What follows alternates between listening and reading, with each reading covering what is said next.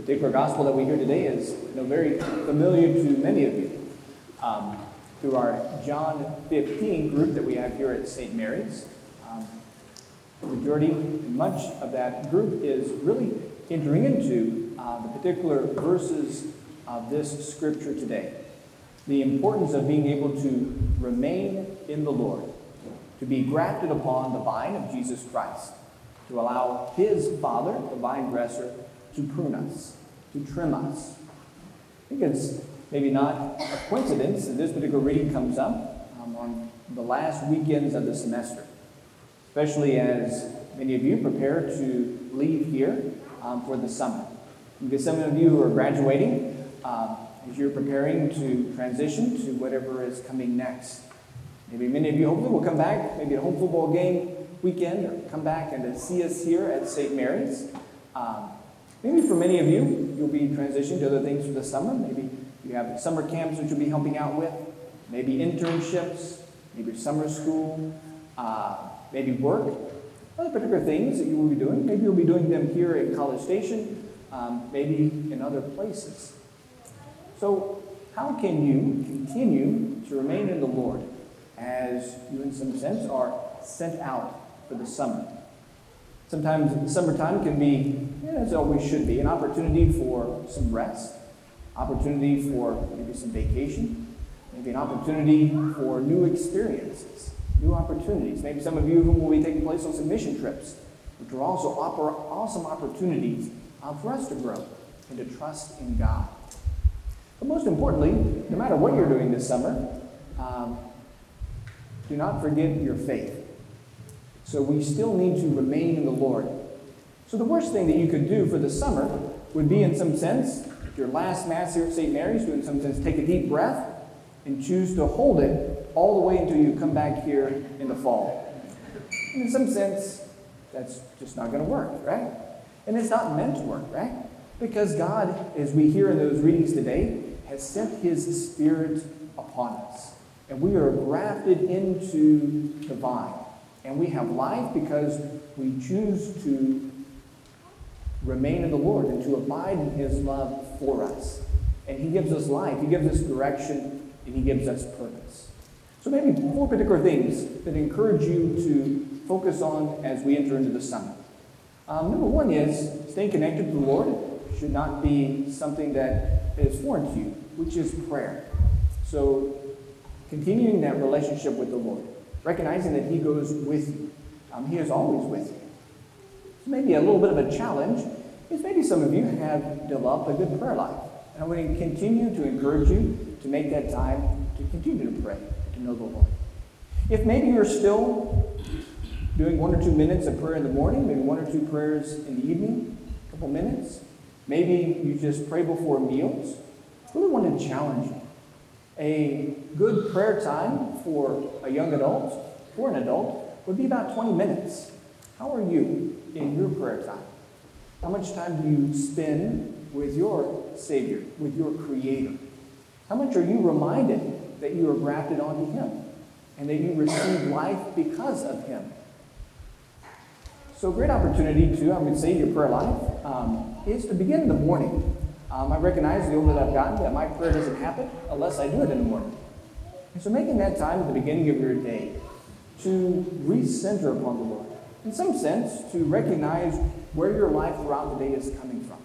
Receiving God's grace and His love. And desiring to be connected to Him. Maybe even inviting Him to prune your life. To recenter your life as you begin the day. I want to say, too, that in our own humanness, we get distracted very quickly.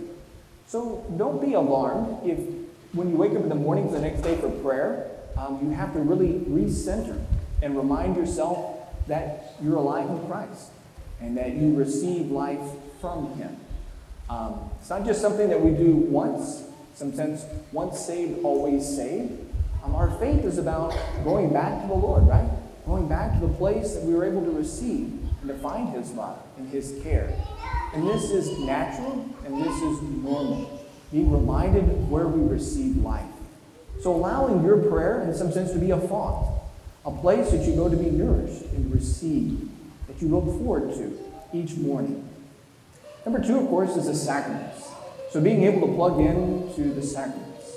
Now, you might not be here at St. Mary's, so looking for a particular church. Maybe you'll go back to a church that you grew up in. Maybe you'll be looking for a brand new parish. Just an encouragement of continuing to receive Jesus' body and blood in the Eucharist and continuing to receive His Word, and to be part of a community. Also finding a particular place where you can be washed, right? The sacrament of reconciliation, seeking out opportunities that you can still receive the sacraments, that you can still be plugged in. Maybe you might not find a choir as awesome as the ones we have here at St. Mary's. Might not, in some sense, find a community that's very supported and engaged. Might not find a cool priest as Father Chris. But there will be Jesus Christ in any church that you go. It's the same body of Christ. It's the same Word. Other particular things might be different, and they will be different.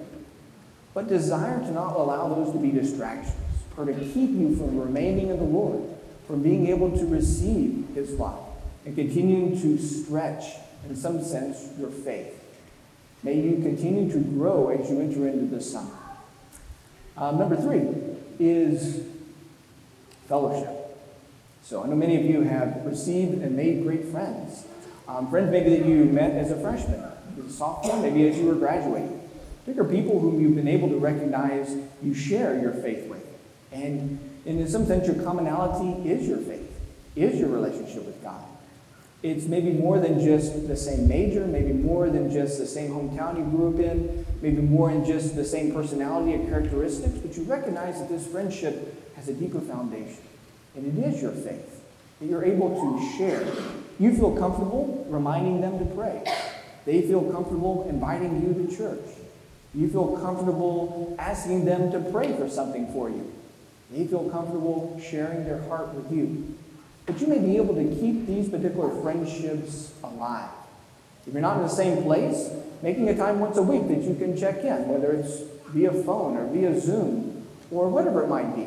Maybe you set up a weekend that they can come visit you and you can go visit them. You can introduce them to the summer camp you're at. They can introduce you to the new church, community they have found. But that we may continue to keep our fellowship and our friendships alive. But Jesus said, where two or more are gathered, I am there present, in your midst. And we'll be able to encounter Him through our friendships. And maybe not be afraid to make new friendships, to continue to grow in your own faith and to see and to find Christ in others. And the fourth thing that you can do over the summer might be a little bit harder, but in some sense it's just being attentive to pruning. Maybe some of you, as you are packing up, maybe you're doing a lot of the things that you need to keep and the things that you need to discard. Particular things that you've collected over your time here at A&M, maybe recognizing that you don't need them anymore. Maybe your textbooks are the first thing to go. I don't even know if textbooks even exist. I guess some of you probably have textbooks.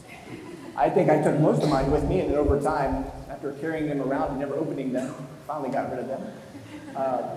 But I kind of thought that if I kept my textbooks, it at least made me think that I did get a college degree, you know? When I got rid of them, it was like, am I getting rid of my... But what particular things need to be purged, right? What particular things need to be pruned? What particular things need to be let go of? Some things will be natural. Maybe in a more deeper thing, what are particular things that you're holding on to that maybe don't have any connection to your faith? Maybe particular things that are special to you for whatever particular reasons, but maybe are distracting you from your faith. Being able to let God prune those particular things as well, so that you may bear more fruit for Him. There's a lot of good things in our life, a lot of good things that we've been blessed with, a lot of things that we can keep. But many particular things sometimes will distract us from God, from His love. And if we're not careful, we can in some sense graft ourselves into our possessions, our material things that we have, instead of being grafted on the true vine, right?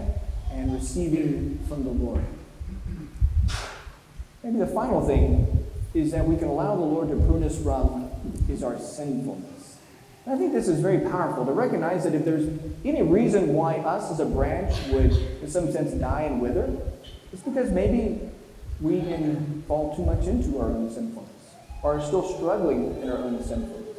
So having the courage to allow the Lord to continue to trim and to prune the things that are not of Him. What are particular sinful things and temptations that we still are alive in our own hearts, in our own lives? Maybe particular things that we hide, that we're ashamed of, that we're afraid of. The Lord wanting to prune those. The Lord wanting to heal those. Particular things in our life that no longer bear fruit, that are no longer in some sense needed. Allowing the Lord to prune away our own sinfulness. Continuing to form and make us into His apostles, into His disciples, into His children. That we may seek to allow the Lord to prune our life. So we come together in thanksgiving for the life that we receive from God and the gifts that He has given to us. And to continue to allow our faith to deepen. Because we can't see the Holy Spirit. In some sense, we can't see God's presence. But we believe that it is true. We believe that it is real. How can you allow the Lord to continue to deepen your faith and your trust? That it is in remaining in Him and abiding in Him. Gives us purpose, gives us life, and gives us a place with Him one day in heaven.